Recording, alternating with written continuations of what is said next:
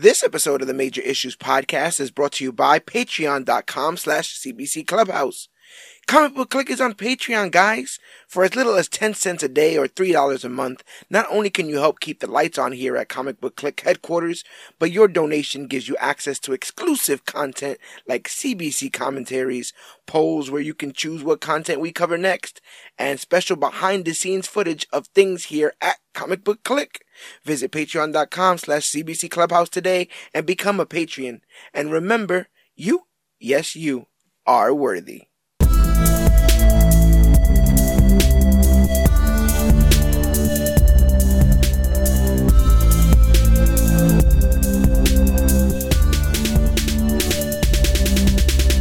Hello everybody out there in comic book land. My name is George Serrano, aka The Don, and if you're listening to this, you can only be here for one reason. It's a brand new episode of the Major Issues Podcast, brought to you by comicbookclick.com. As always, I am never alone. Sir, if you could please introduce yourself. We're here in the building, good sir. Cloudus Maximus on this episode of Moon Knight. Now, I hope you guys could hear that, because if you guys can't, then that voice must be in my head. And if that voice is in my head, how do I know which one of us is real? We'll be dealing with all of that in a conversation about Moon Knight, what is quite possibly my favorite Disney Plus show. And I know I already That's hear a big people stamp. already getting upset. They're getting upset. That's bro. a big stamp. A lot of people getting upset Coming already, from man. you, sir. When I ask people, I think WandaVision and Loki are roughly up there. There's some people who really bang hard for I was Falcon gonna say Winter your Soldier. favorite Disney Plus show. Yeah. Out of the Marvel. Mm-hmm. Yeah, but what I was looking for in it, like I really dug. I think maybe second is Hawkeye, possibly. What's this looking for like for you? I guess instead of like just a ranking system, how are you liking these shows that they've been coming out with? It's funny because I don't have it in me right now to pick to be put in a position to pick of my favorite children. Yeah. You know, or grandchildren, or what have you. You know, but I'm enjoying it, man. I'm enjoying the ride. Yeah. I am so surprised. It's one of those things where comic books in general work better in TV because of the episodic nature of comics. Some of these runs go on forever, and you need episodes as opposed to trying to do all these stories in a movie. I think things like the Dark Phoenix saga work way better as episode installments that build up to a big, event than just trying to get the character there in one movie. As you've seen with Multiverse, sometimes you gotta jump through some hoops to get them to where you gotta get them. But imagine if they didn't have WandaVision. Imagine if Multiverse of Madness was straight off of Endgame, and we were supposed to just know from the pain of Vision or whatever. Yeah. Right. Like, I love that we have these shows in the middle to kind of color things. But what I'm realizing is that some of them are like almost scared to have stronger ties to the overarching MCU. And so I think this show works best because it doesn't really need any. It doesn't really, I'm never watching this and going, oh, I'm waiting for the cameo, or I'm waiting for, where does this lead into because I'm a bit upset. Like, Loki's a year ago. We're still nowhere closer to finding out what happened once they broke those things there. I'm not really sure what happened in No Way Home. And, we might be going back to the Dark Dimension after Multiverse of Madness, but we're not getting. As somebody who reads the comments, I want definitive answers to tell me where we're going.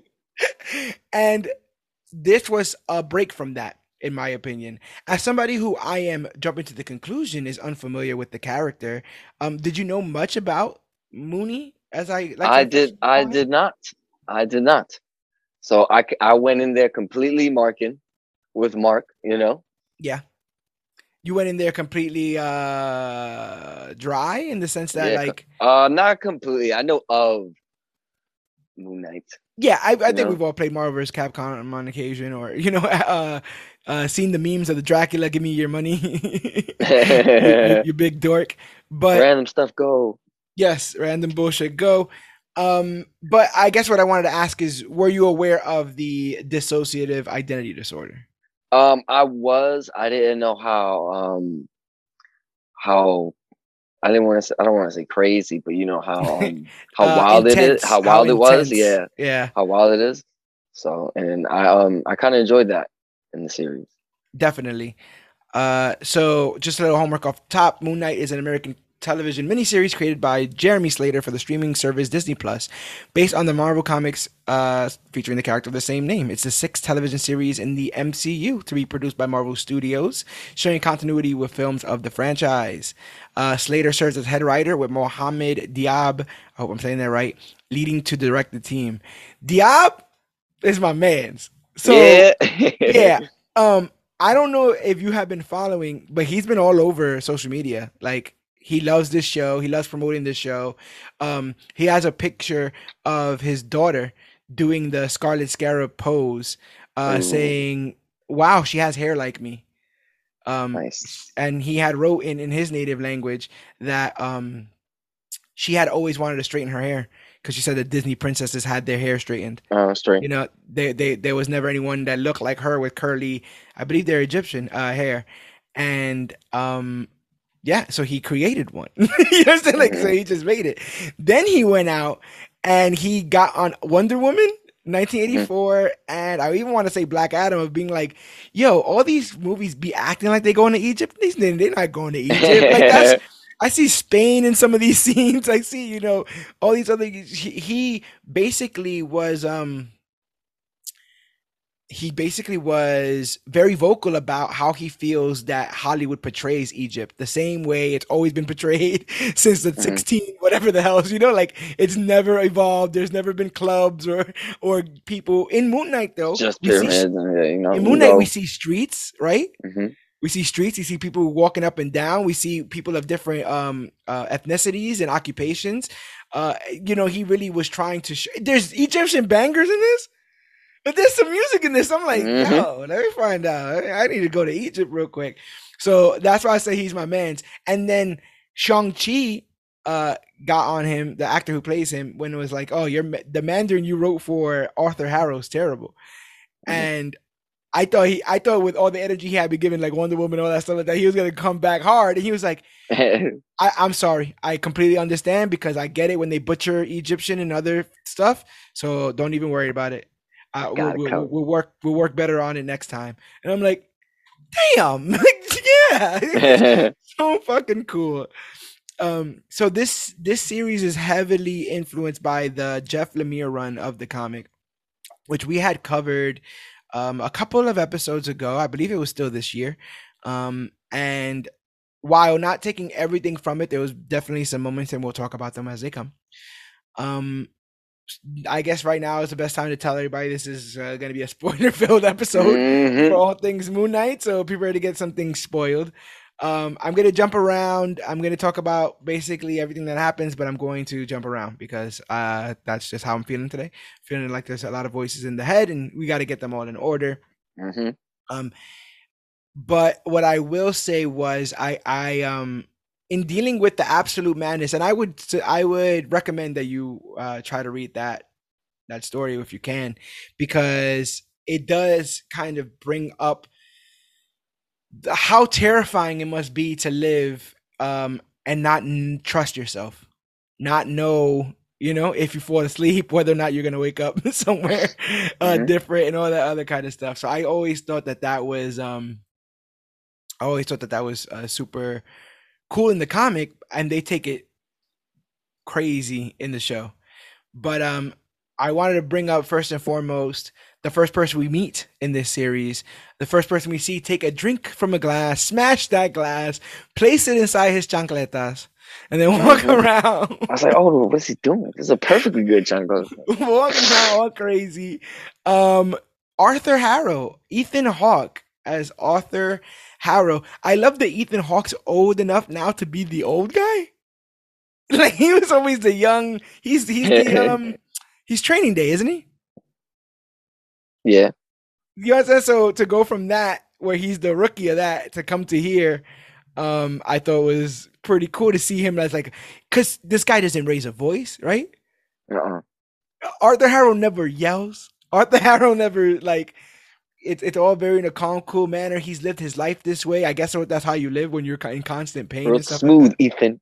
Yeah, and I thought he really killed it as a villain. I think we recently posted some video that he was talking about like Marvel movies don't aren't that great or whatever, but he's Right? now Yeah, found his that's been calling. going around. I've seen that. Yeah, it happens. The second person we introduce, we hear the song "A Man Without Love" to introduce us to our boy. And listen, I'll tell you this. This is what I want to tell the people first and foremost when it comes to Moon Knight. I think this might be the most important thing I say regards to the show. This is probably one of the most rewarding shows to watch twice because Hmm. when you go through the first time, you know almost nothing. When you go through the Right. second time with the knowledge that you have, Hmm. it's more messed up, it's more funny, and it's more tragic. Um, we see Stephen Grant played by Oscar Isaac. Bro, you were born to play this role. So sorry about Apocalypse. I know how that I went. was about to say, oh man, Apocalypse. So sorry about Apocalypse. Born to play this role. Um, I remember early on being like British because Stephen Grant in the comic isn't British. They're all Uh-huh. none of them are of different ethnicities. They're all the same. No offense, white man. So I thought that him doing different accents was a bit funny. But bro, is Stephen Grant not his Clark Kent? That's totally his Clark, right? Like that's totally his. And the accent is bad, but almost bad on purpose, right? Because he got it from a film, as we'll go on later on Yeah, to to find out, to yeah, uncover. Like that was crazy. it's not supposed to be good because Uh-huh. he's kind of made it up. But we see him wake up confused in his apartment, his legs shackled to a nearby pole. That's all great stuff, right? Hmm. That's how everyone wakes up. He undoes his harness. He removes the tape on his door that he's been placing. We see a huge pile of this tape, so we know he's doing it every day. And feeds his one finned fish, Gus. Um, and you know what he's doing while he's talking to while he's feeding his fish? He's talking to his mother on the phone, bro. Talking to his mom. His Talking to my mom. mom. Hey, mom. And he's like, "Thank you for the postcard." And the postcards are from the gift shop because no one's sending him Nope. postcards. He's sending it to himself, bro. He seems incredibly tired, right? And just like in a frantic mindset from the beginning. Um, what what were you getting? What kind of vibes were you getting from that when you saw like that he's taping up the door and all this other stuff? I was like, oh, something's going on right off the bat. Who, what, where, and why. Yeah, Um, when he was on the, first of all, he got up and he got up exhausted. You know what I yeah. mean? Already beaten up. So he's been at this for a little while. And it already looked like he's been at it for a while. You know? I also love that song, by the way. If you watch the show, you know the song I'm talking about. Every day I wake up, then I start to break up. Lonely as a man without love. And so there's a moment, bro, in this pilot that's just, and we'll talk about it. But um, we see that we're in London. He heads to work at a museum, although he seems incredibly knowledgeable in all things. Like he's very smart about Mhm. Egyptian stuff. His boss doesn't respect him and think he's like kind of a weirdo, unreliable guy. Um, his coworker walks up asking him about a date that he doesn't remember asking her for, and they're going to a steakhouse and he's vegan, so he's like, I don't know what's going on here. He talks to a old man. There's a human statue, and he's like, Gold man. Gold man, and he basically Gold tells him man. like, sometimes I go to sleep, and when I woke up, I'm not where I was sleeping. I feel like I It's a got hit little, by a bus. yeah, it's a little weird. Um, he admits to having issues when he sleeps, and later we still see him try to do his best to stay awake. Like he goes out of his way to like listen to like a podcast or something that's like Hmm. how to stay awake. This fails. He goes to sleep. What did you think when he woke up with a broken jaw That was in the great. I was just gonna grass? mention he wakes up all busted. Oh my god. It's And then just like, that's the first time we hear Conchu too. yes, it is because he's being chased by some men while a voice in his head berates him and And you tells him would to. think, and you would think like he'd be close to like the city and stuff like that. Nah, he's How long deep has he wherever been the hell he's gone? at. Where the There's how nothing did but he get hills, there? grass, And people are mountains after in the him, so he's distance. obviously done something that Uh huh. he doesn't remember doing. And this is the first time we hear about Mark because we hear a voice say, "Give the body back to Mark." As he reaches into his pocket, he finds a gold scarab, but quickly escapes his pursuers. His escape leads him right to Arrow. Arrow's like doing like a town square murder thing, right? Where he's like, everybody come around. And he claims to have been given a fraction of the power of the Egyptian god of judgment, Ammit, who and he has a tattoo of scales that when he holds a person's hands, it shifts to let us know if Ammit deems them good or bad. If they're good, nothing happens. If they're bad, like the life force gets sucked out of them and then they die right there on the spot. But everyone who's doing this is like a volunteer. He's like in his compound. Like these are his people. So everybody's super down. They see him like a prophet. But I like that he hides in the group and then Harrow says something like one of his commands in the language, and they all take a knee. And then it's just him standing up. oh shit! He was his accent, and then like, oh no, it's not me. I'm just Steven from the gift shop. I don't know. I don't know. I don't want this. You can have it. I don't want it. So and his hands just won't open. So there. He Steven unwittingly outs himself, although he doesn't remember taking the item. But when he tries to give it back to Harrow, his arm just pulls away. People were getting definite Venom vibes, where Venom was controlling the body and kind of jerking it around. Arthur gets frustrated and orders his men to take it from him by force, but Steven blacks out. And when he comes to, all of Harrow's men are dead, and he's covered in blood. At this point, are you kind of sussing out what's going on here? Mm-hmm. Yeah. To be honest, I was just upset I didn't get to see none of it. But like considering Disney's rating, what a really cool way to kind of do things without doing them, right? To shift that over. I thought that was pretty cool. Because there are instances. So then evidently it's up to me. Oh yeah.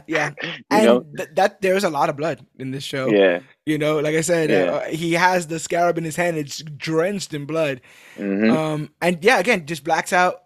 He has the scarab in his hand. He ends up trying to run away. All of the men are dead.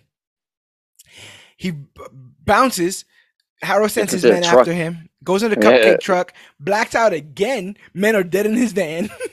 And he has a gun in his hand. He don't know what the hell's going on. He goes to stop the men with guns. The guns get aimed at him. A bunch of logs fall down, and then he wakes up. This was chef's kiss. Because not only does he wake up, but the song plays again. Mm-hmm, mm-hmm. And everyone, including Steven, is led to believe, what a crazy dream. Wow, all that felt so real and was wild, crazy, but he's still here. His leg is still chained up. So I guess it was all a dream. When the music comes back in and he wakes up and starts to laugh because he's like, oh, I was so stressed. I was like, this is my show because somebody about to find out the fucking hard way. So all seems well. Until he notices his fish has 2 fins. He goes to the pet shop, and the pet store owner keeps telling him that he came in yesterday looking for a 1-fin fish, and she already told him she don't have no handicap animals that she's selling. He realizes he's late for his date, so he gets ready and he goes to the restaurant, but realizes after calling his date that he's actually 2 full days late. 2 days. He lost 2 days. Crazy. After that, bro, let me tell you something. After that, I felt lost. Lost. I started looking around like, what? But there's a beautiful moment in here as well, right? Because as this is going on, where he is, finds out he lost the 2 days, she hangs up the phone on him. The waiter comes up to him, asking what he wants to eat, and he's kind of like brushing him off because it's all setting in on him. Like, I lost 2 days. How did I lose 2 days? This is all getting worse. What the hell is going on? And he starts to like cry behind his eye. Like he doesn't sniffle and, but like the guy's telling him about the steaks, and he's like, he that's the last thing he's fucking thinking about. He's like, something is wrong with me. Something is really fucking wrong with me. And he's killing it. Oscar Isaac in this, just murdering it. So what does he do after he comes off of the date? Calls his mom. Oh, mom, it went great. I want you to meet her. She loved the chocolates and the flowers. It was a great idea. And I'm like, bro. Again on the rewatch, I'm like, bro, I'm this like, is so oh, fucking. This is what is terrible. what is happening? I Terrible. still felt lost after that. I wouldn't be able to call nobody, bro. And lying to his mother, seemingly, Uh, right? Because he didn't tell her the yeah. truth about the date. Depressed, that night he stays home and notices some scratch marks on the floor indicating the movement of furniture. Mhm. Further investigation shows Steven a hidden cubby with a key to his storage locker and a cell phone. He looks through the phone and sees multiple missed calls from a Layla and then gets an actual call from her. He picks up and she seems happy he's alive, but strangely calls him Mark. Before she could answer why she called him Mark, she hangs up. Suddenly, a voice in his head calls to him, and he sees his reflection in the mirror speaking to him, urging him to stop looking into it. He starts to see things like the light flickering and him being chased by an enormous mummy with a skull of a bird who just appears to be an old lady. One jump scare later, Steven wakes up on the back of a bus, seeing both the mummy figure and Harrow, proving his dream with the scarab was real. Again, another like I felt crazy after, dude. Like the first, oh my god, like I felt they took the first couple episodes that way, like being that it was brand new and stuff, yeah. just like soaking it in the first. Oh, dude, you know how lost I felt. So did it try your patience? Did you ever consider not like I don't get No, this? I'm not. like I was I felt like I was freaking going through it just like Mark. Like I felt so lost. Like, oh my god, like what the hell is happening? Yeah.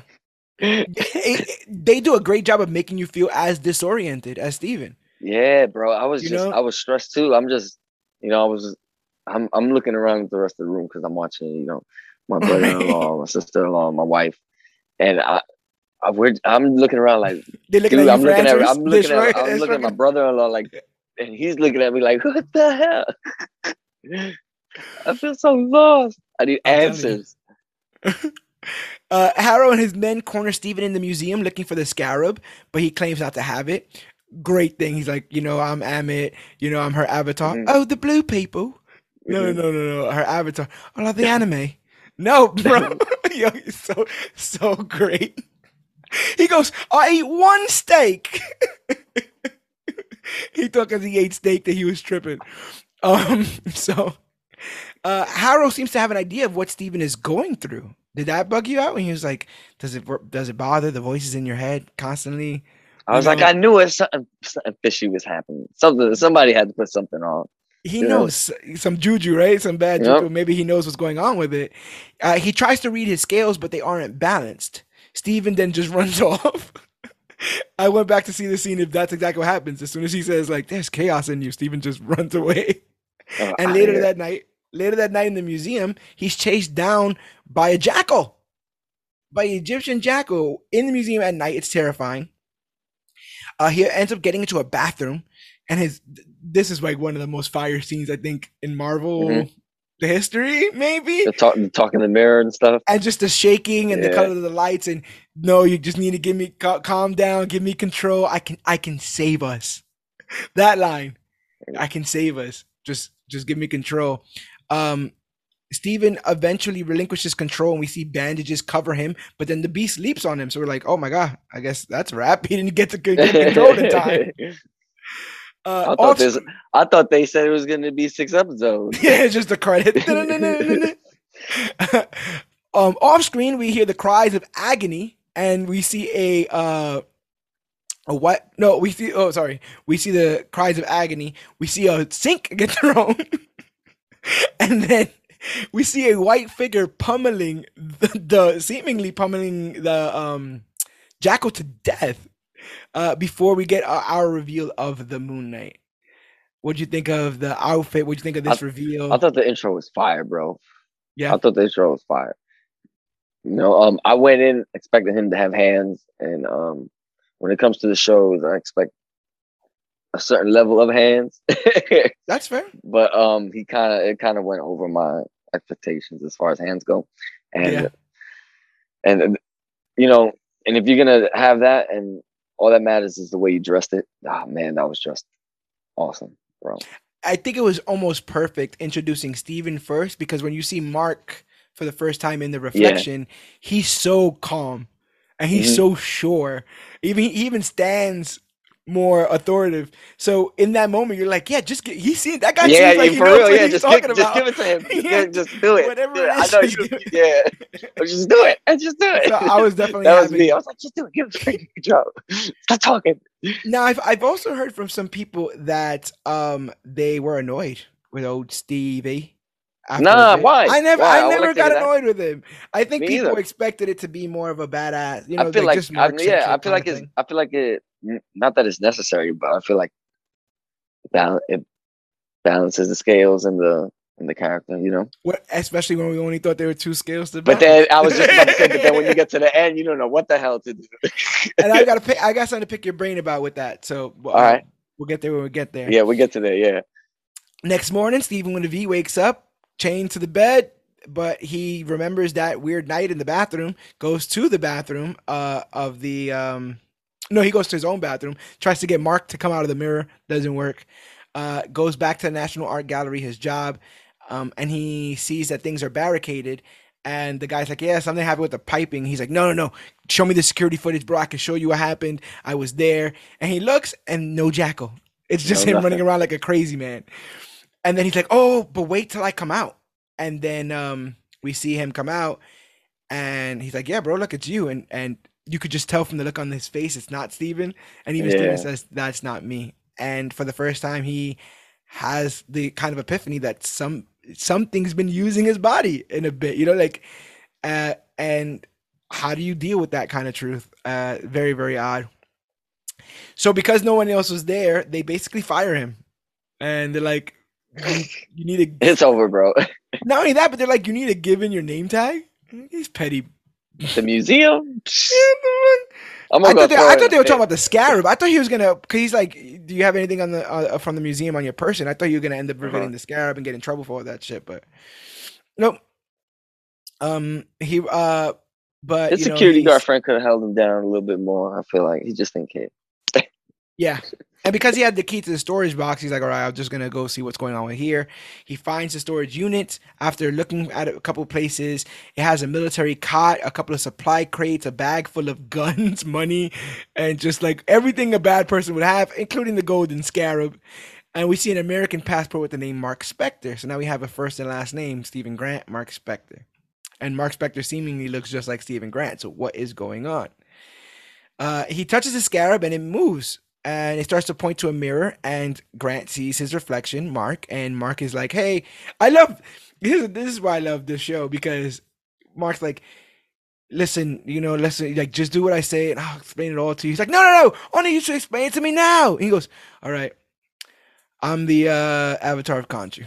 Like he just puts it out. He's like, "I'm the avatar of Khonshu, and because like you're with me, that kind of makes you his avatar too, bro. So like." We just Get gotta with the do this. program. Yeah, we just gotta do this.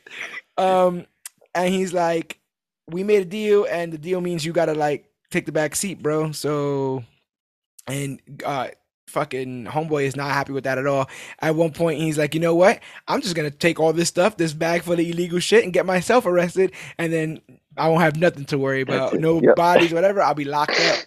So he runs out of the unit, but seemingly Khonshu follows him. This big, scary, 12-foot tall mummy with a bird skull.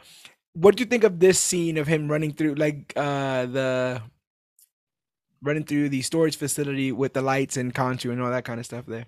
I thought that was dope. I thought that was pretty cool. Yeah, they And they popping up find and yeah. they great ways to deal with. And again, we're still in a world where it's like, is any of this real? Mhm. You know, just because he sees it, we saw him see the jackal. So what, is any of this stuff real? And I love that Conchu comes out right as Steven's like, I quit. Because he's like, well, I didn't hire you. So bring that shit back because I didn't hire you. Um, he runs out of the facility. He's almost run over by Layla El Faloi. Said that very wrong, so I'm gonna call her Layla moving forward. Also, she is played by May Callum Moe. Yeah, I might have said that wrong as well. Great actress though. Um, So it turns out Layla is Mark's wife. Of all things. So Steven now knows somebody who's married to somebody who looks just like him and seemingly can talk to him in mirrors. Very, very weird stuff. But they're not going to be married for much longer because they're getting a divorce. Steven talks to Layla, who thinks that she's talking to Mark. She begins to get both confused and frustrated because Steven's like, I don't know you. There's something incredibly tragic because Steven is being 100% honest. He Uh, doesn't know her. yeah, he doesn't know. And she seemingly is getting more and more hurt as he admits, like, he doesn't know her name. He didn't know they were married. He didn't know about the scarab. He didn't know about the divorce. And at one point, he says something like, listen, you seem very lovely, and Mark's a bit of a prat, but like, I really don't know you, and I'm sorry that I don't. And I'm like, you're like, like he's such a fucking Yeah, sweetheart. that sucked. Yeah. Like that was such an honest thing to say, and he didn't have to because he didn't know this woman again. He doesn't know her. He didn't have to say anything. But he's like, I need your help, please. They find the scarab. Because She's like, what everybody the? knows more than Mark. Oh, of I course. mean, more than Steven. Uh, all of a sudden, cops come, and I love that he's like, they come in because I broke the toilet. Like, no, that's not why they're here, bro. Layla manages to escape with the scarab, ninja style, hanging out outside. They find Spectre's ID. They're like, okay, you're a fake. You must be doing something illegal. So they arrest him. In the car, they do their research and they're like, oh, bro, according to this, Mark Spector lined up a bunch of archaeologists and shot them executioner style. So you're a bad man. And he's like, I would never do that. And then they're like, then they just stop. Like they don't go to a jail. They just stop the car and get out. And he's like, you're not taking me to a prison? And nope, they were taking him to Harrow this entire time. And that's what the entire neighborhood is full of Harrow's people. They all got the tattoos. It's all weird. He takes them kind of like on a tour. That guy grows tomatoes. That guy makes soup, kind of stuff. Um, but I love that he's like, you think Conchu chose you because you're kind of broken, like you're kind of fucked up, or do you think whatever? And I love that this is the part where I think even my expectations kind of got thrown because Arthur Harrow is not a huge comic book character. He's also not in that run that we read that's very closely related to this. Khonshu, one could argue, is the main villain of the story that we read, and the ultimate lesson that you learn is that he's always trying to. It's always going to be his way. Even if Mark tries to fight for freedom, Khonshu will find some sneaky ass way to still take it from him, which we kind of get in this as well. But the addition of Harrow kind of changes things because Harrow's like, oh, you know, like what is he telling you now? And Kyle just like, kill him. He's like, is he telling you to kill me? He's like, yeah. He goes, you don't have to listen to everything that he says.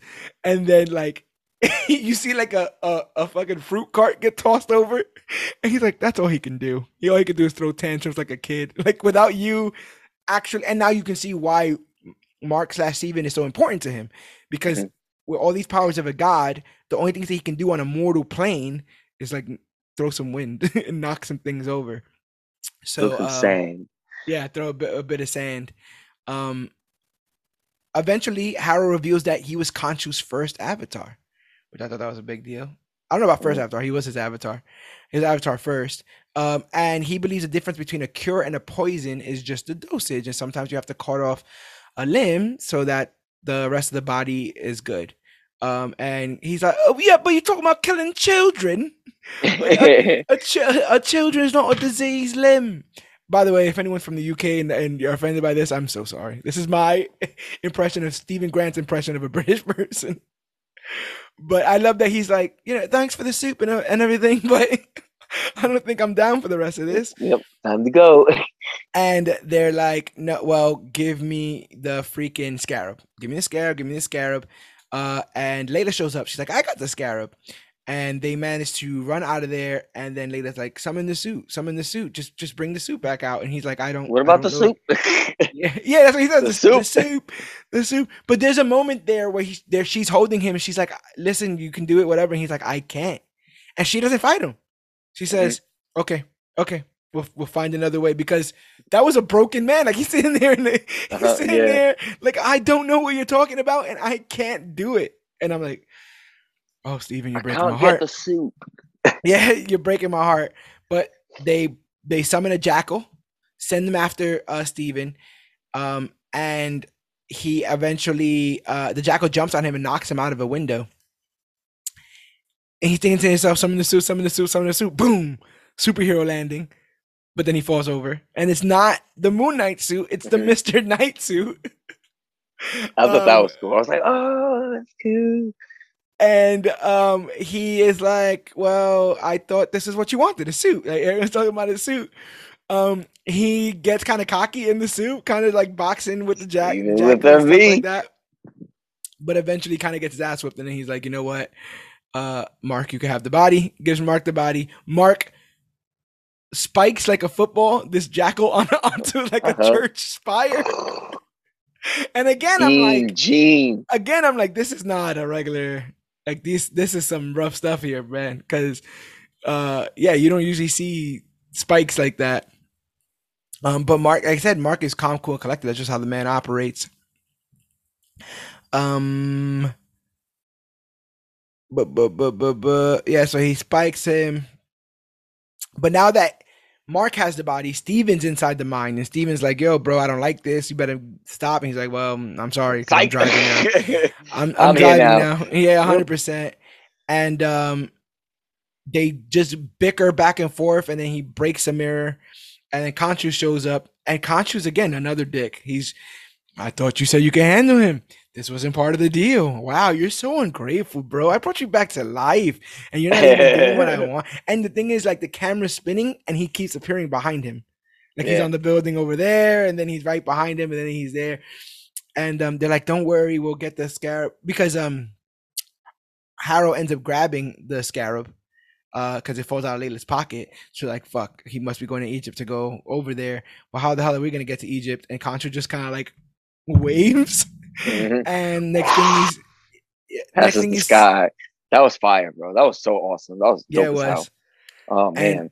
you just see Steven sitting there drinking a bottle of booze, and he opens the window, and it's the Great Pyramids there in Egypt.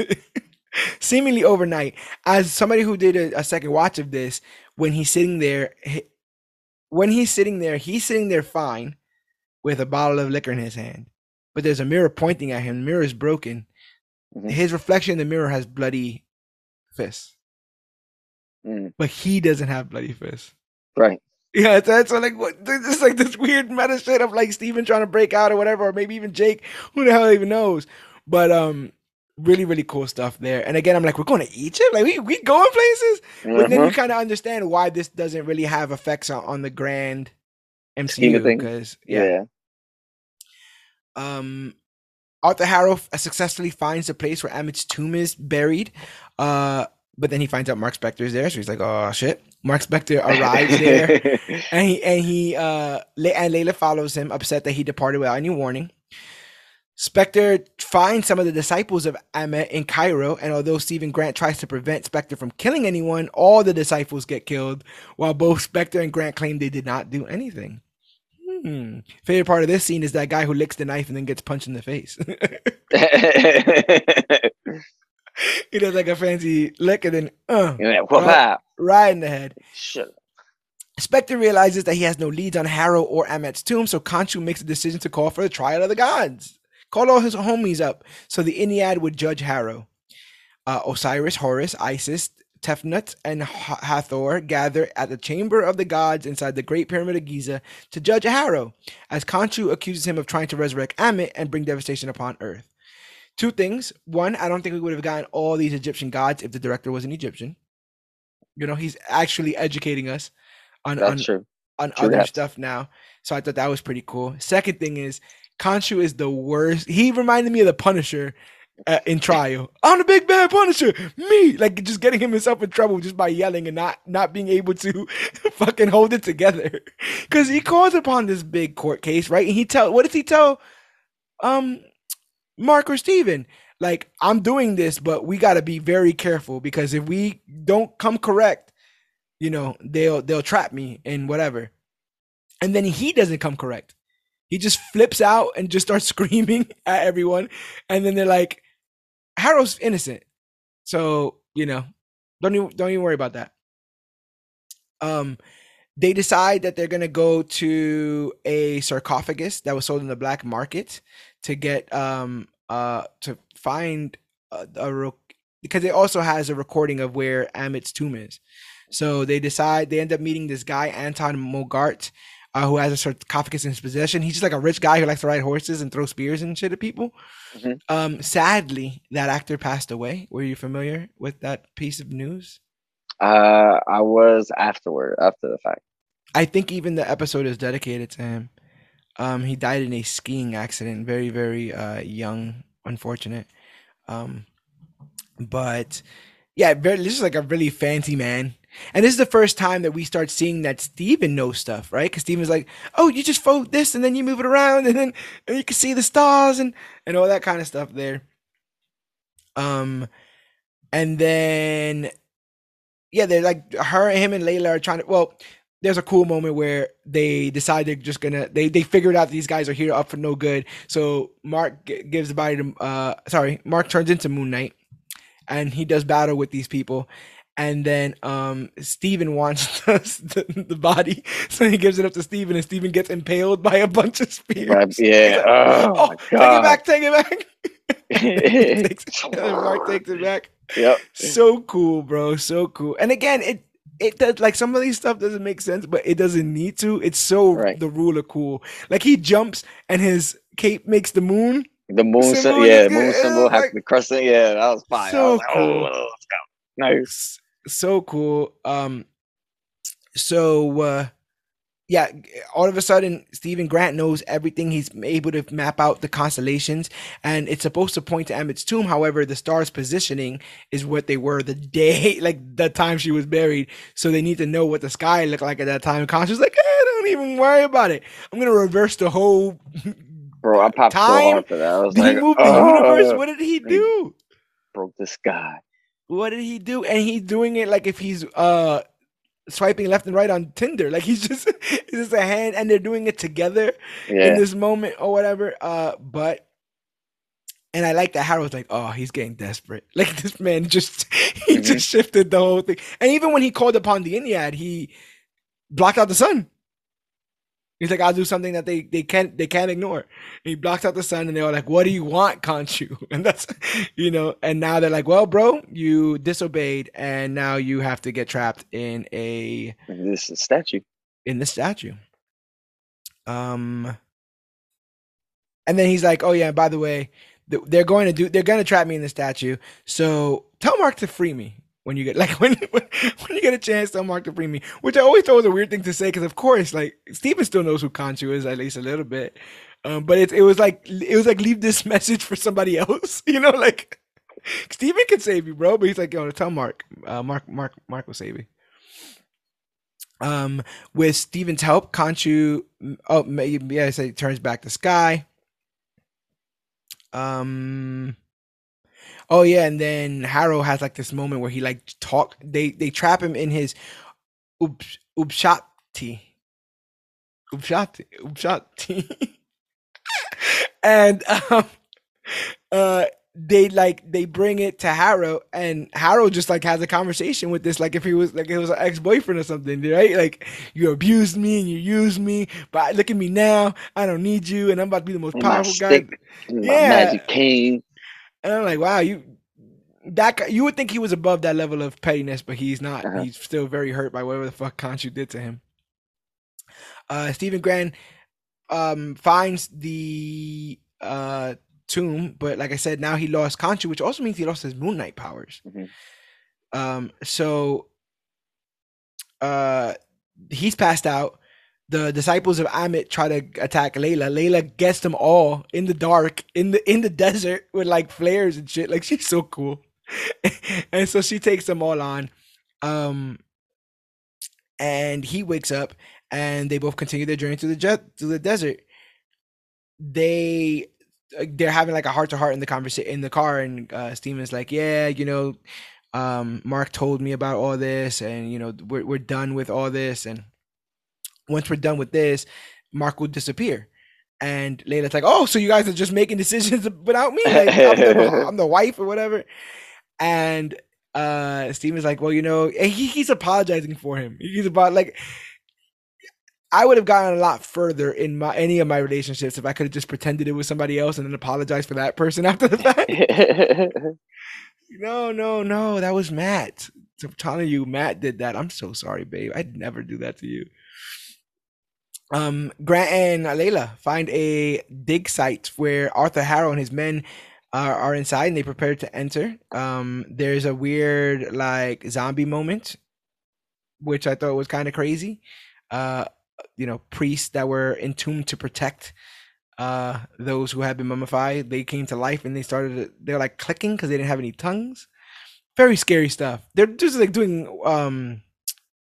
autopsies, like living autopsies, right? Wasn't that guy alive? Wasn't that one of Harrow's men? He like cut open or something. Yeah, it's very freaky stuff. Yeah.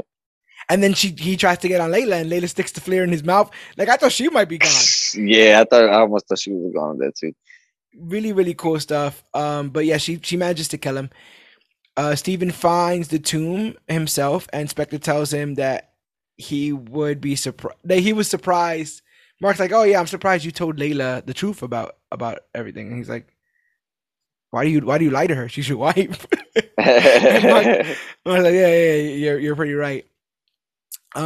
We find the tomb of Alexander the Great, who was Amit's last avatar, and then he finds the Upshapti hidden inside his throat. I like that he's like, "I'm sorry, Mr. Great. I'm sorry. I didn't mean to." Like he's apologizing to the dead man. Reaching in. Layla's approached by Harrow, who talks to her about her father. He's a real dick in this moment, right? He's like, "Yeah, Mark was there, bro. You know Mark was there." It's like, Mark was there. Scarab. Isn't that what your dad used to call you before your Mark killed him? And so Layla goes up to Mark and it's like, "What happened to my dad?" And he's like, "Yo, it was my partner. He wilded out. He killed them. And then I tried to stop him. He basically killed me." And that's his origin story. His origin story is 100% that he was a mercenary. They were on a dig site. And his partner went out of control. His partner's name is Raoul Bushman. He went out of control and he capped everybody that was there, even though they weren't supposed to kill anyone. And so Mark goes to defend somebody and he gets shot. And then Mark crawls to as far as he can get and eventually ends up in front of the statue of Khonshu, and he dies. And he wakes up. This is all in the comics. He wakes up and he sees Khonshu there, and he sees there's a cloak on him. And he grabs the cloak and he's like, "That guy brought me back to life. And now I'm beholden to all of his will." Now, in this show, when they do it from Mark's perspective. But to everyone else in the Marvel Universe, Mark is just crazy. Khonshu isn't real. No one brought him back. You understand what I'm saying? Now you kind of get a little bit of context to how he's portrayed in the comics. Because not only does he have a split personality or dissociative identity disorder, but he's also no one else has seen Khonshu to prove the things that he's he's real. Same thing with the Jackal. Like, so to most people, Mark died and then woke up and was like, "Yeah, I work for him now." People are like, "What?" But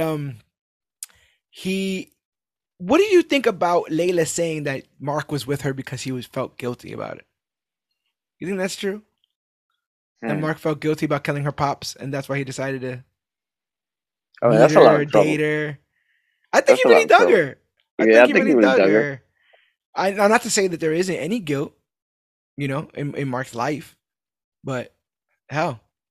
Harrow and his disciples then enter the chamber, and while Layla hides, Mark attacks the disciples to buy her some time. He still ain't got no powers though. So um Mark fights the disciples, but Harrow then just shoots him in the heart. And Layla watches in horror. Harrow solemnly remarks that he cannot save Spectre if he refuses to save himself, and shoots him a second time, and his body falls into the water. Suddenly, Mark wakes up at the Putnam Psychiatric Hospital, where he, Layla, Crowley, that gold guy, Donna, the chick that he asked out on the steak dinner, they're all patients. And Harrow, of all people, is his therapist. Mm-hmm. While being sedated, Mark gets brought into Harrow's office, where he examines Spectre's favorite movie, Tomb Buster, with Dr. Stephen Grant as the protagonist. Are things now clicking in your head in this moment? Yes, it is. I'm like, no. I'm like, no, what's happening again? I'm starting to feel, I don't like this feeling. I felt this feeling in episode 2. So I'm starting to feel crazy again. The Lemire comic that we were talking about actually starts this way. It starts with him in the hospital, and everyone's talking to him. You know, what's his face is talking to him. It's not Harrow, it's Amit. It's the actual Amit is in Harrow's position, and is like, you've never not been here. You've been here since you were a kid. Moon Knight was a character you drew, came up with here, and now you think that he's real. And all these other stuff you talk about, this Stephen Grant and all this stuff, I thought we were getting better, but I guess we're gonna have to up your meds. So that's happened in the comic. So what I wanted to ask you was there any moment in this where you might have thought that all of this was in his head? Like all of this was in his head. I didn't like I'm like, no, this can't be. No, I felt that's what I'm saying. Like at that point, I was like, nah, we're not doing this again. Don't make me feel this way, dude. I felt helpless. Yeah. I'm like, what the hell is going on? I think another reveal that they do in this, it's a mini reveal in the sense that if you have no context with the character, that would be the only way it could be a reveal. But I still think that they did it, and it kind of was a bit of a rewarding reveal that we'll get eventually. I think in the next episode even, because one wouldn't blame somebody if they saw this first episode, the second episode, and third episode, and assumed that Mark was Steven's alternate personality. You get it? Right. That Stevens lived this life, and on occasion he blacks out, becomes this Mark, yeah. Does these things, and then goes back to being Steven. Were you on that boat at any time, or did you know this entire time that it was? I was starting to get on the boat. No, I was starting to get on the boat. You started to think that Mark was at one point I was already on the boat, but it's the little things that kept reminding me, like the passport and stuff like that, the bag that he found. So I'm like, I don't know, but then I was already on board. So when I found out, I just felt kind of crushed too, like.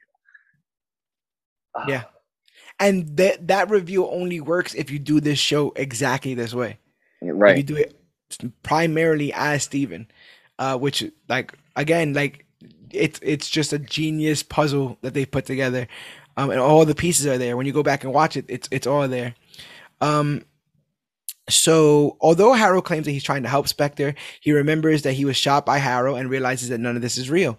Spectre then tries to escape from the hallucinations, and suddenly bumps into somebody, Stephen Grant. Yeah.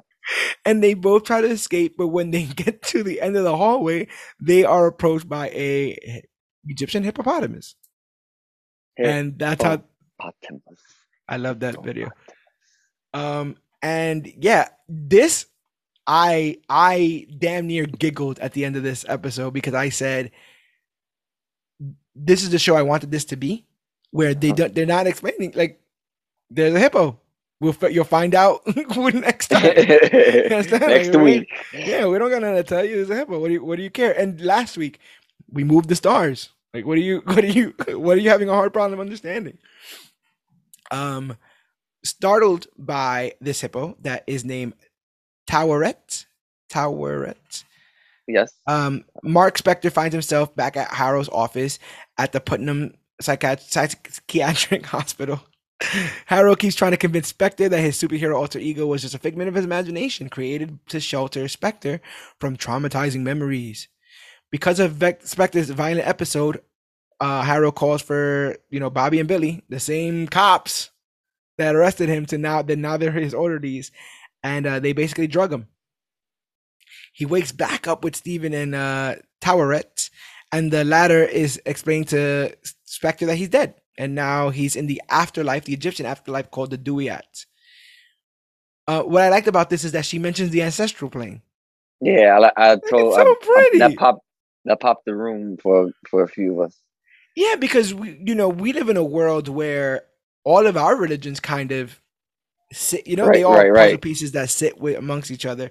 It would be weird if MCU put a definitive foot on the ground and was like, no, the Norse are the only gods, or no, Right. these guys are the only gods. They're And all she said the ancestral plane is beautiful, yeah, by the way. yeah. So we're led to believe that We these agree because we've seen it before. oh, it's gorgeous.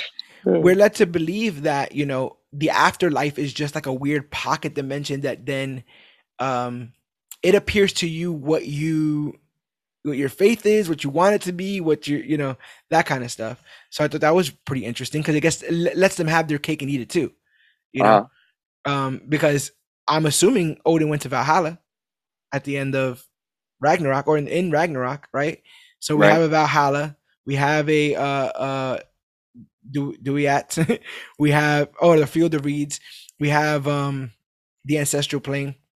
Really, really cool stuff. Um, Duat. They find themselves on the boat, and she puts the hearts of Spectre and Grant on the scales of justice so they can be judged whether they can enter the Field of Reeds or not. However, the scales are not balanced, which means that Stephen and Mark, their hearts are incomplete. So she tells them to take a deep dive in their memories and find the truth, otherwise, their souls will be destroyed.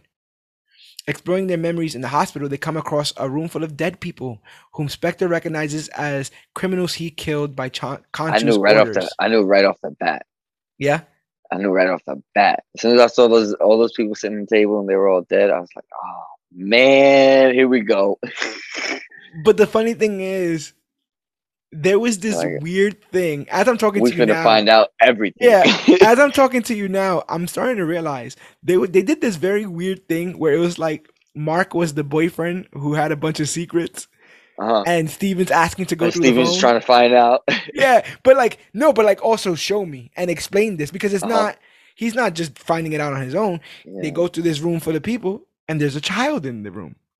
And he goes, what's this? Like what's this about? Like In hello. a room full of dead people. What's Yeah. And it turns out that was their brother Randall. And we find out that Randall was killed when the Spectre brothers went to go play in a cave, trying to reenact a scene from Tomb Busters, because the cave got flooded, and Randall drowned. And we end up seeing that the mother blamed Mark for Randall's death, and basically grew to hate him. Stopped going to his birthday parties. Just really fucking. It's really rough stuff. It's rough all around. One of the things I thought was going to be revealed, because as they're going through this moment of the caves, they step on bird bones. Do you remember that? I'm like, you know what can cause a flood? A little bit of wind, right? A little bit of wind. Like, how long has Khonshu been looking for a host? And would he think that he could cause a traumatic event that can? That's where my money's going till next season. If it's not revealed next season, I'll drop it. But it seems like it's right there, man. What did you think about seeing this backstory of Wendy, Mark's mother, just completely going 180? I thought it was good to finally get answers and stuff. However, I didn't think. Well, I didn't think it was going to lead to the reveal. Yeah, as it did, And I thought the lead into the reveal was freaking perfect because he was telling. Because you thought you would think all the stuff that he was hiding and telling him not to go through was was just those main, like the stuff with his mom, his brother dying. You would think that would be it. You know what I'm Yeah. saying? And then after all that happens, you're wondering like what other major thing, and then he goes into the room. It's almost like one of those things. I love doing this podcast, by the way, because only times when we speak and, we hear each other's opinions can we form other ideas. Because now you having me think to myself that, like, you're right. We already had enough tragedy for a tragic character. We already had enough tragedy for a tragic character prior to the death of his brother. You put the death of his brother on top of all that, and instantly, your heart breaks. You have children or child, a very, very beautiful daughter.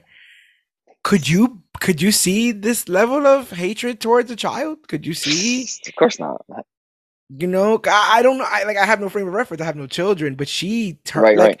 And I get not having something to blame, someone to blame when things like that happen. When you have a loss is hard, but this felt a bit much. I'm not saying I know what the actual response should have been to this, but I know that this probably shouldn't have been it. Missing whole birthdays probably shouldn't have been it. Right. But one of the other things is that he keeps telling him that Steven keeps telling Mark this is not how he remembers the mother. Like, I don't get it. Why is she being so mean? I don't understand. And Spectre's like, we gotta. He doesn't want to see none of this stuff. Like, he's being more and more adamant, like, don't go up there, don't walk over there, none of this stuff. We see a memory of the raid on the dig site, basically the origin, where Spectre is shot and he's crawling to Khonshu's temple, and basically Khonshu's like, "What a waste," because he goes to kill himself, right? He goes to shoot himself in the mouth, and he's like, "What a waste." And he's like, "Come, do my bidding, be my Moon Knight." And the music swells, and he like grows. And it's really cool. It's a really cool moment. And he puts his suit on, and Khonshu's right behind him, and the moon's right behind them. It's a really, really cool moment. And he agrees to punish people on behalf of Khonshu. Mark and Steven then return to the boat as the souls are being judged and condemned before their time. We see the souls are dropping from the sky. So you're like, oh my God, no, Harrow must have done the thing with, Ammit, because her whole thing is about judging you before you've done anything, Turns out they can't bring Spectre back to the realm of the living as his body is mortally wounded, so he has no choice but to ask Taweret to get a message to Layla to free Khonshu, as they had no other option. She reluctantly turns her boat back to the gates of Osiris, while Spectre and Grant rush to the hospital to balance the scales. Spectre does not want to relive his memories and returns to Harrow's office, as he wonders if Spectre created Grant to hide from the pain, or Grant created Spectre to punish the world for what his mother did to him. Which I thought it was a cool line. Did you create, Yeah. Did you create Steven to hide from the pain, or did Steven create Mark to punish the world for what his mother did to him? Because both of those things work. And I think he was touching on something that we will get to in a second. But what I wanted to say was there's a very heartbreaking moment right here, because he says something like, we have to go through these memories, Mark. Mark's like, no, I don't want to. And he says, if we don't go through these memories and Layla dies, it's all your fault. And he says it's all your fault. Those are the same exact words his mother said to him. And when he says those words, Mark just starts violently hitting himself. He's just wigging out. Flipping out in a way that we've never seen before. He's the calm, cool, collected one. He's like, no, you can't make me. I don't want to do it. And that's when he flashes back to Harrow's office.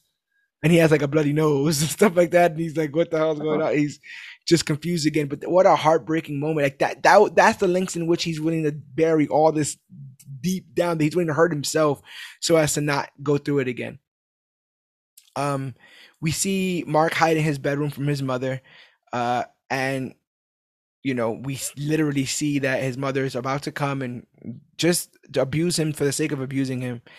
And right then and there, without any, without any flare, smoke, or mirrors, Mark transforms into Steven. this altar um just appears itself, and he basically just bases Steven on Randall and Stephen Grant from that movie. And in the movie. he has the accent, he has the And he what you finds call it, the out accent and all that stuff. Yeah. And that's when he finds out that he's not the person we've been following this entire time, is a figment of it's not Mark real. Yep. Spector's imagination for the most part. And what a reveal. But also, I have an issue with this logic, and it's not an issue. When I say it's an issue, I don't mean like it's an issue and they messed up. I mean that this is an issue, and I think they left breadcrumbs because, Uh-huh. and maybe I'm getting this wrong, but I'll talk you through it.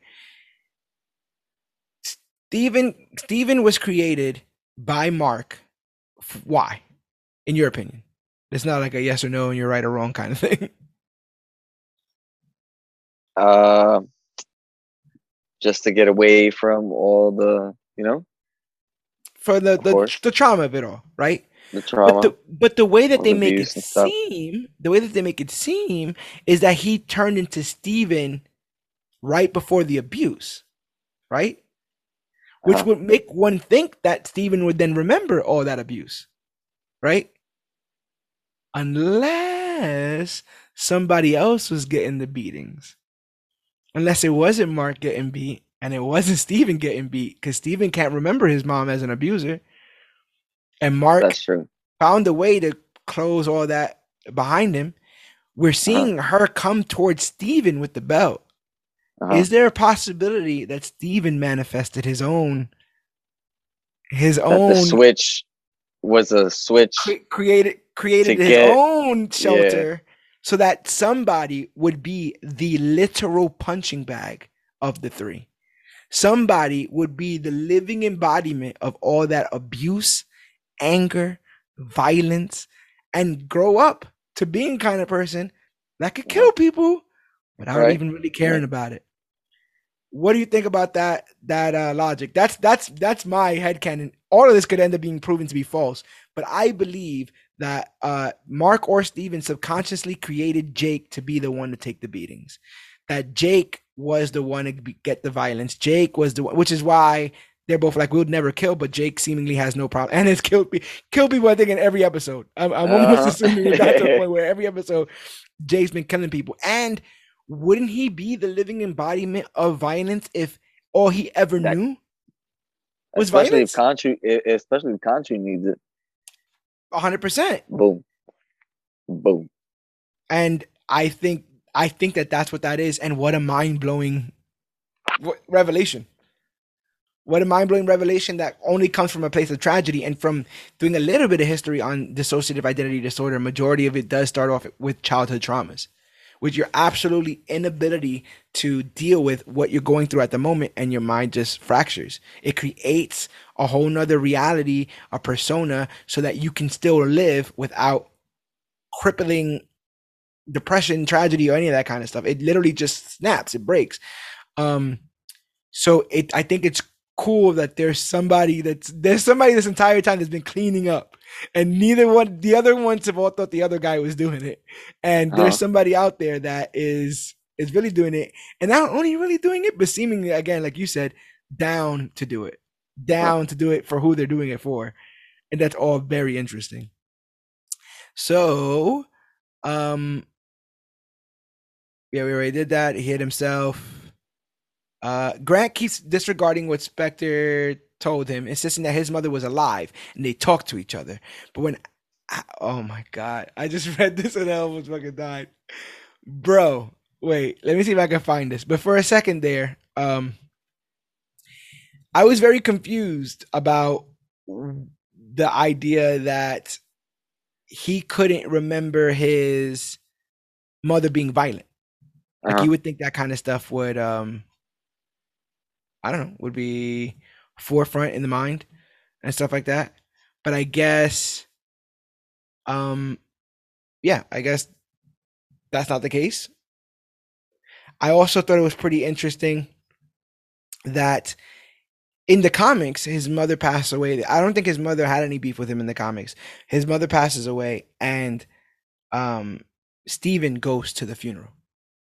And Steve, I'm almost certain it was Steven. If not, it was Jake. But Steven goes to the funeral, and Steven's like,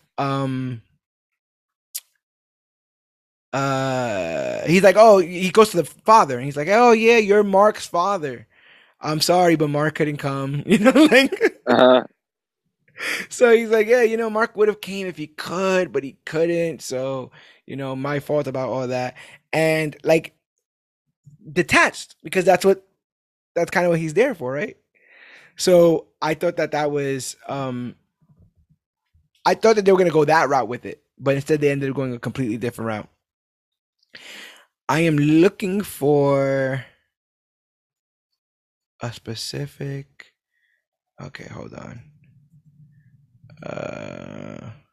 Who do you like better, Mark or Steven? I don't know, man. It's hard, especially after the ending. After after the whole thing. Oh, you're saying you might have a third. And dun, dun, You might dun. have a third favorite. Like I said, some people were having an issue with. I guess I like them both equally because they balance each other out. Did you And a always lot like them of equally? not at first because I was just taking them as they came. You know what I'm saying? And the fact that I felt like I was going crazy, I just needed to find out what the hell was happening before you know I caught some ground. And then when I did, I got grounded with all this craziness. I kind of do like them equally because they balance each other out, and it's a lot of the time it's funny too. So I I love that he basically, he goes back. He's talking to Harrow, and Harrow's like, "Bro, like they brought you in here because you brought yourself in here. Like you're here because you brought yourself in here, and you brought yourself in here because your mom died." And he's like, "No, she didn't." And he's Harrow's like not knowing what to say. And for the first time, Steven starts to bug the fuck out, right? This is the first time uh-huh. we've ever seen Steven, since all this has happened, kind of flip out. And he's like, Oi, don't say that. That's not true. That's not true. Are you having a laugh? I don't want to Yeah. hear it. Are you having a laugh? If you say that again, I will freak out. I promise. And then he goes, Would you like to speak to her? Why don't we call her? And all of a sudden, no, don't do that. Don't bother her. You know what I'm saying? Don't do that. And then, please don't do that. Don't bother her, please. And then he says, my mom is dead. And my fucking heart broke because he knew. Yeah, he A knew. piece of him He knew. knew, and he had the phone hanging out, waiting for him to take it too, And when bro. he I'm did, just and like, when he what you does gonna pick it up, do? it's just the dial tone. Yep. And like my world came crashing down because I'm just like, what a like so much pain, you know. Yeah, my feelings. I'm watching this. I'm like, oh my god. um, and so they that thing. Then they actually end up showing the funeral. Where is the funeral? Yes.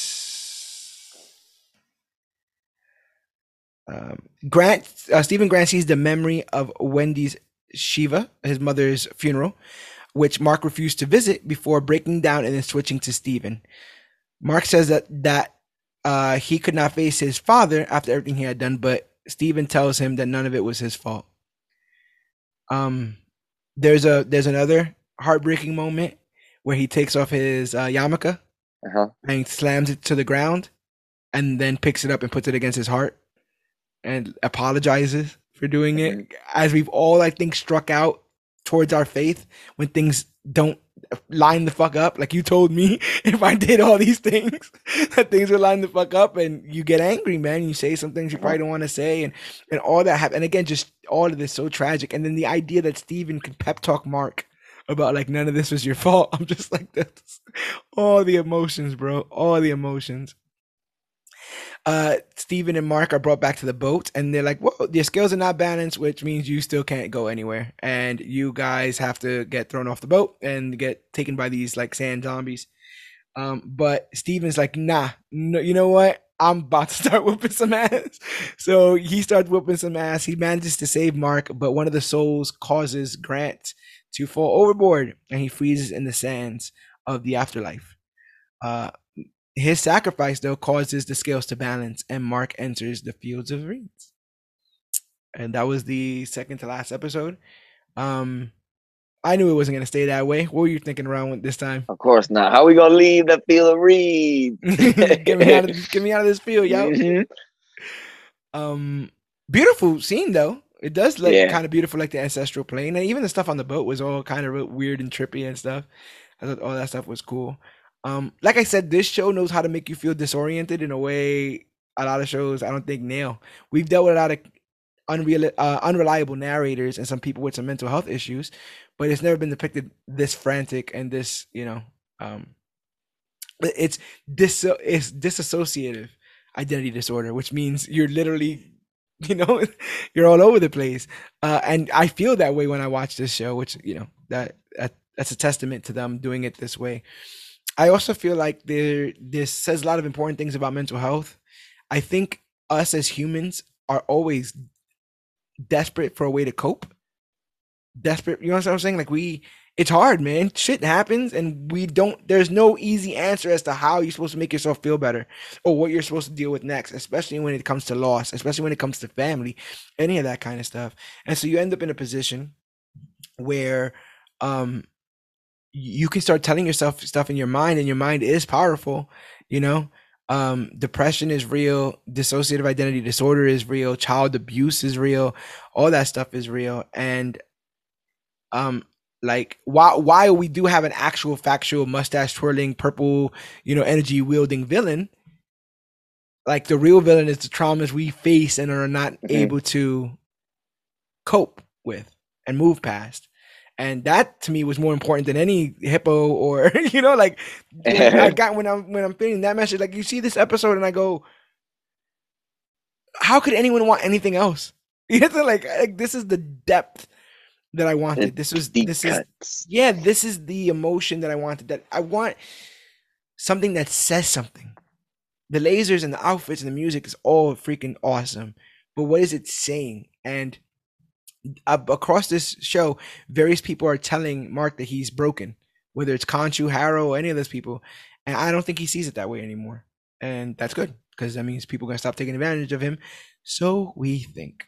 But at the tomb of Alexander the Great, Arthur Harrow collects Amit's Ushabti from Mark Spector's dead body and leaves to complete the ritual. Mourning Spector's death, Layla disguises herself and follows Harrow and his followers. On their way to Giza, they get stopped by the Egyptian Patrol Agency, but Harrow's like, I got new powers, bro, and he just kills everyone. And then Layla prepares to attack Harrow, but the hippo uses her powers to make dead bodies come to life. It's like, Layla, to the dead. Oh my god, Layla, stop. Mark wants to tell you something. I'm like, this is hilarious. Again, super dark, hilarious. You wouldn't see this in another show. You wouldn't see this with other heroes. So freaking good. Taweret to stop her. So they're like, we need Khonshu's help. Harrow and his followers arrive at the Great Pyramid of Giza, making their way through the Chamber of the Gods, although the Ennead Council stands in their way. Despite their resistance, Harrow kills all of them. And he does it Jake style, like off screen. And you just see them all dead on the ground. And then he breaks the Ushabti and releases Amit from her imprisonment. I did not think we were going to get a 15-foot tall or a 1,500-foot tall Egyptian god fight. But seemingly that's what we got. So fucking awesome because Harrow's like, yeah, I'll totally die for you. And like, okay, hold on, bro. You're my avatar. You ain't gotta even worry about it. But Layla frees Khonshu. And there's another thing. This entire time, Khonshu's been kind of like blackmailing Mark on some like, if you don't do what I'll tell you to do, then I'll just make Layla the next Moon Knight. And he's been basically doing whatever he says to make sure that doesn't happen. And even now, Khonshu's like, so are you ready to be my avatar? You ready now? He's like, no, man, you go find somebody else. So Mark's in the field of reeds, and Hippo Lady's like, you complete now, bro. You're good. And he's like, Go ahead. yeah, but I don't kind of want to be here. I don't feel complete. And so Not right. he turns his back on the field of reeds. It instantly becomes the sand ocean again. He goes and finds Steven trapped in the sand, and he apologizes and told him that he was never supposed to see any of this. He was supposed to have protected him. And he places his full heart into Steven's hands, and they both freeze. But then the gates of Osiris open, and the lights freeze them both, and they leave the Duat. I hope I'm saying that right. Khonshu senses Spectre and Grant's presence in the world of the living and makes a new deal, healing their bodies and bringing Moon Knight back to life. I love that Steven's like, I'm part of this negotiation too now, though. You know what I'm saying? Like, none of this, none of this. Later on, right? Yeah, he's like, we're both going to be doing this. And this is the beginning of the very fun 1 minute it's Mr. Knight, 1 minute it's Moon Knight kind of stuff. Really, really cool. And I guess I didn't realize after 4 or 5 episodes of so much infighting, how down I'd be for them just to be on the same fucking tide. Like how down I'd be just on the same fucking team. So when they're both ganging up with this moon god, I'm like, yeah, totally. Come bring your case in front of him. But what I like is that they're like, okay, we want to redefine our arrangement. After Amit, we want you to free both of us. And he's like, yeah, I'll definitely free both of you. Both of y'all. You two right here, don't even worry about it. Just don't Never worry gonna see me again. Just go kill Amit. Right? Don't even worry about it. But I love that he goes, you wanna negotiate now in the middle of all this? And he goes, yeah. It sucks when people want to do that shit, right? Because basically he was dying, and Khonshu was like, serve me forever or die. Like literally put in the rock in the hard place position at the worst possible moment, and they just spun that shit all around him. Like, so you gonna do it now or nah? She's like, fine. Don't worry about it. You two are free. Layla gets told by Salim that the only way to stop Amit is to imprison her inside the vulnerable human body instead of a Ushabti. Without any other option, Layla speaks to Taweret and accepts her offer to become a temporary avatar. Taweret grants her with ceremonial armor, and she becomes our Scarlet Scarab. Badass looking outfit. Yeah, that was badass in it. And as I said earlier on, there's a line in this that wasn't they could have found a way to make it less Velveeta, to make it less craft, to make it less cheese. But it's a poignant line anyway, because at one point she's out there and she's fighting in Egypt, and a little girl comes up to her and says, "Wow, are you an Egyptian superhero?" And she says, "Yes." Yes, I am. Hey. There probably was a better way of saying that, but you know why it was cool? Because it had badassery behind it.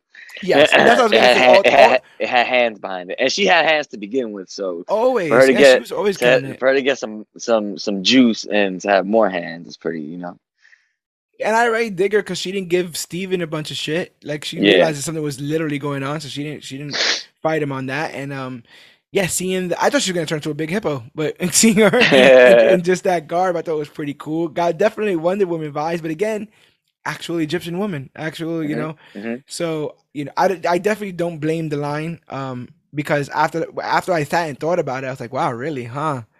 Like we're getting down to that point, and I'm excited about it. Not for nothing, bro. America Chavez was the first Latina in the MCU with superpowers. I mean, as a character, obviously Zoe Saldana, stuff like that. But we don't have like, people think the depths go as far as they do. I'm starting to think that they put Captain Carter and Marie Rambeau on that team, because when you look at the comics, it's just a bunch of white dudes. Right. It's literally just a bunch of white dudes. There's not a woman on the Illuminati. No girls allowed, I guess. I don't know. But I thought she was a badass, like you said. Harrow unleashes his newly granted forces on Cairo, because now he has all of her power. And his followers are just walking around judging people, sending them to their death if need be. One of the people who is going around doing this is Mohammed Diab, the director. He's one of the people seen using the scales. Eventually, Harrow gets confronted by Moon Knight and Mr. Knight, while Khonshu battles Colossus about a colossal Amit. So you're having this Power Ranger fight going on in the background that no one else can see, and they're going at it. They're fighting on the pyramids. At one point, I think he has her trapped with the spear on the pyramid, leaning up against it. And I'm like, this is fucking crazy. And then there's another moment where there's a moment where um Mr. Knight does like a hallway fight thing. And he just goes down and just starts whooping a bunch of people, throwing knees and hitting them with his little billy club things. And then he goes and throws one at Harrow. Harrow hits it with his cane, and when it gets sent back, Mark grabs it. Mark, as yeah, Moon Mark Knight, and I'm grabs just it. like, Yeah. That was fire. I was like, oh, I love this. All of this. Like I said, I get as some people could be like, wow, some of the episodes were a bit slow or some of them didn't have as much action as I thought it was. But I think as a package, Yeah. it made you pop for the littlest things because they made you earn it. It made you It's you had definitely to the earn payoffs it. there. Definitely. So uh w- and it's like, yo, bro, Khonshu, come on, man. We could do this together. Come You on. know what I'm Let's just saying? do this. And he was like, nah, man. I give him a choice, and you take that choice away. So, joined by Layla, Stephen and Mark continue to fight Harrow and his disciple, but they fail. And Khonshu gets defeated by Amit, and all is lost. And then a blackout. And suddenly, Mark's on top of Harrow, seemingly ready to kill him. Right, And but right about the yeah, you see everybody cane, else is dead. cane to the forehead. And Layla's like, what the hell was that? And he's like, it wasn't me. And again, we're led to believe what the hell is going on. Um, and the thing is, like, whenever we see these scenes, these are like horror scenes. Like people are like, their arms are broken and there's just rivers of blood. Like, and he keeps saying he didn't do it. So Mark and Layla bring Harrow to the Chamber of the Gods and they recite an ancient spell. I don't know how Mark knew it, but they recite an ancient spell to trap Amit inside Harrow's body. Khonshu orders Spectre to kill Harrow, so both of them will no longer be a threat. But Spectre refuses, saying Khonshu is barely different from Amit. Upholding his part of the deal, Khonshu releases Mark and Grant, and they find themselves at the psychiatric hospital with their version in their mind of Harrow. Although Harrow refuses to admit that what they said was true, Stephen and Grant, I keep saying that, Mark and Stephen notice blood on Harrow's footprints, saying that he doesn't know as much as he thinks. Mark and Stephen dismiss Harrow's diagnosis and choose to save the world. Like, you think we're broken, you think we're not good for nothing, but I think we can do some good, and I think we're gonna save some world. And they wake up back in Steven's apartment. I think the song plays again. I think he's still chained to his thing, just showing that this is just an everlasting, always continuing, brilliant, beautiful piece of art. To be honest, and I'm there, and I'm like, I was kind of expecting something. As somebody who reads the comics, there's usually a third alter. His name is Jake Locke, cam driver, but whatever. They fed me a buffet with this. They gave me so much that I didn't think I was gonna get. That I'm really not gonna sit here and split hairs about them not giving me a third alter or Steven being British because he wasn't in the comics. I, as somebody who, I mean, the MCU has taken so many liberties with stuff, right? I'm never one to quickly be like, oh, they changed this. I can't like it. So I'm like, whatever, bro. Like, you gave me all of this. You didn't give me Jake. It's fine. It's cool. Yeah, it's fine. Thank you for this though. Thank you so much. And so we get a mid-credit scene. I'm like, oh, Moon Knight So season 2. the What we funny about thing to do? about that, I Did was you see like, it? so the credits roll, right? Yeah, I go, yo, press, get to the good part yeah, after the credits, I go, boom. So I go, oh, there's not 8 minutes of credits. There's something. yeah, So we go and then that rolls. yeah. We see Harrow. He's at a psychiatric hospital where he gets taken Getting out. wheeled out. He gets wheeled out by a Spanish-speaking man. Um, but all of a sudden, you notice some dead hospital employees on their way, and Harrow is taken to a limo. Uh, I thought I didn't know. As a matter of fact, I kind of also didn't know who was going to be in the limo. I was thinking maybe Steven and Mark, but I wasn't sure. But when he opens it, it's Kanchu, and Kanchu also has the Steven suit on. I think maybe he learned something. He's like, I don't like this. The I know wraps. how to dress now. Yeah, I don't need to. I don't need to look like a backwood anymore. I'm gonna go ahead and put on a suit. So, um, yeah, Haro's taken into the limo. He meets Khonshu, and he tells Khonshu, "Come on, bro, you can't hurt me. You can't do nothing without an avatar." And Khonshu tells Haro that he had no intention of taking Layla as his next avatar, and um, that Mark doesn't even know how broken he truly is. And then he literally introduces to Haro and the audience Jake Lockley. And when Jake Lockley turns, it's Oscar Isaac, same face as Mark, same face as Steven, says something in Spanish. He has a cabbie's hat and a scarf.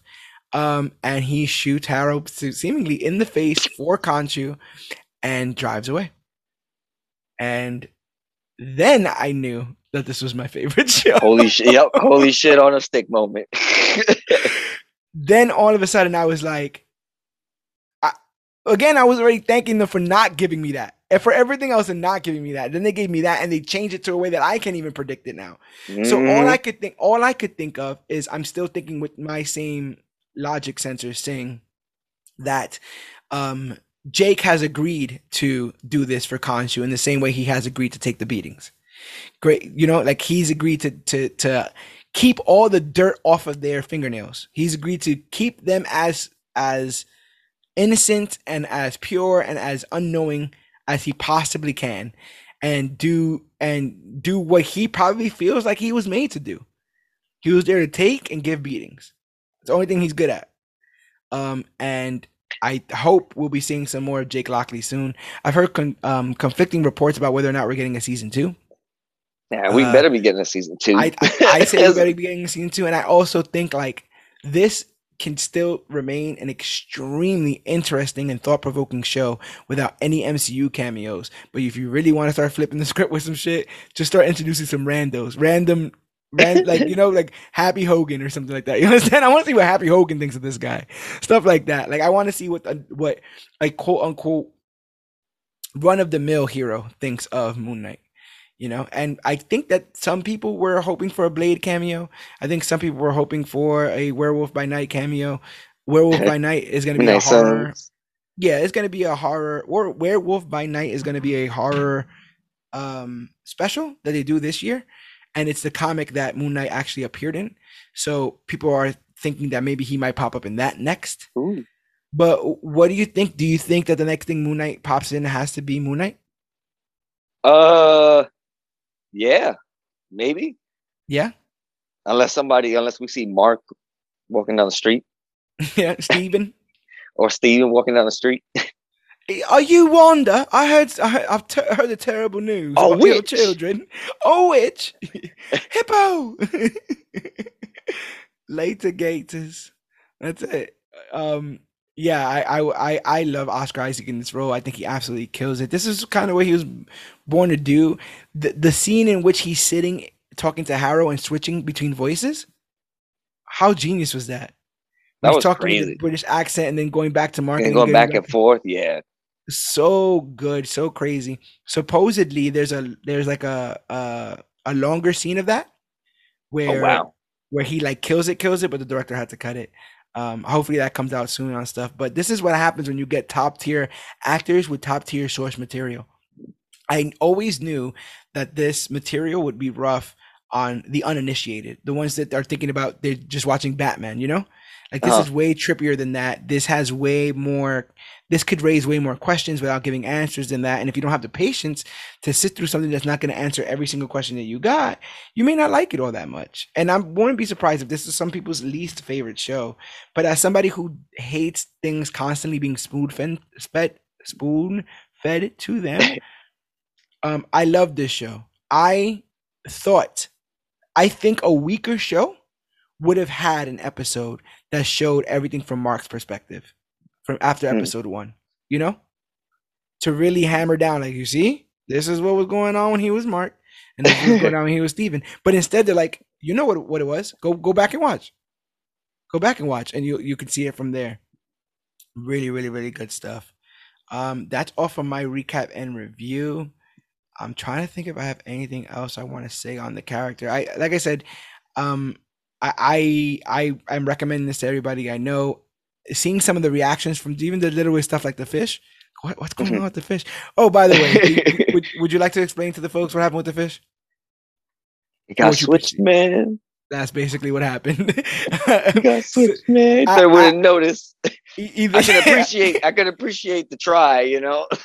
It was basically every sitcom where the parents go away and they throw a party and they break the one vase, right? And now they need to go find that vase and replace it. I wouldn't have noticed. Before the parents like come 4 home. times after feeding the fish to notice. I think that goes to show how much maybe perhaps both personalities were underestimating Steven. You know? He eventually figured it all out. But yeah, that goldfish thing, that was the beginning of me being like, and they're not gonna explain. Whoo! This made me feel good, make me feel smart. It reminds me of Breaking Bad in a lot of ways. Breaking Bad did a lot of showing and not telling, and it let your mind do the math, you know? And I think this does the same. But that's all the math we'll be doing today on Moon Knight. Like I said, I can't say enough good things about it. I freaking loved it. I loved everything. Yeah, that was such a trip, man. I never had a show. They never made a show that made me feel so lost and like, but just kind of trying to be like sympathetic and you know. between this, because the finale dropped the same week of Multiverse of Madness, and between this and Multiverse of Madness, it feels like Marvel's trying to put on their big boy pants, right? You know, and what's even more ironic about it is they can handle more adult level subject matter. You know why? Because they started about 10 years ago. So all the kids that started this MCU journey are now adults with trauma and problems and issues. So just as people, the fans of the MCU are maturing, it seems the MCU is also maturing to meet that level of seriousness. You know, just like dealing with Hydra seemed like peanuts when we dealt with Thanos. Whatever we're about to deal with next in this multiverse with gods like Khonshu and witches like Wanda and all this kind of stuff is going to blow everything we've seen thus far out of the water, and I'm super duper stoked for it. But you guys just got to remember to be on the same page with all of us as we go through and try to rate and review all this kind of stuff that we are watching as part of the Major Issues podcast, which is available wherever podcasts are found. Podbean, Stitcher, Podcast Addict, TuneFind, Apple Podcasts, Google Podcasts. Just literally Google Major Issues Podcast, and we'll be the first ones to pop right up because we're always talking about the newest, hottest, latest and greatest things to come to comic books and comic book media. ComicBookClick.com is also the one stop for all of our Comic Book Click stuff. But the best part about it, merchandise made exclusively by moi. We got a Praise Khonshu shirt that's coming off the shelves at the moment. We did a Blue Moon inspired Moon Knight, Blue Moon inspired Moon Knight shirt. Like I said, I love the shirt and it inspired me to make merch. So if you guys want to support us, but also get a piece of one-of-a-kind merchandise, consider going to comicbookclick.com and hitting that Shop CBC link. We get pennies on the dollar, but it doesn't really matter. It feels so cool to have those designs out and about, and I know that the people rocking them are the coolest people around. So keep supporting that way. Another way you can support us is becoming a Patreon. Go to patreon.com/CBC Clubhouse. And as for as little as 10 cents a day, $3 a month, you can help us keep our lights on here and avoid the hardware and the software that we need to make content. We do all this content free of charge, but you know, something as small as, like I said, $3 a month could help us out so much with these Zoom feeds when we need multiple people on, and you know, everything is behind a paywall now, subscriptions for Adobe and all that kind of stuff. So we're working through some stuff with your help, but we could always use some more, so consider doing that.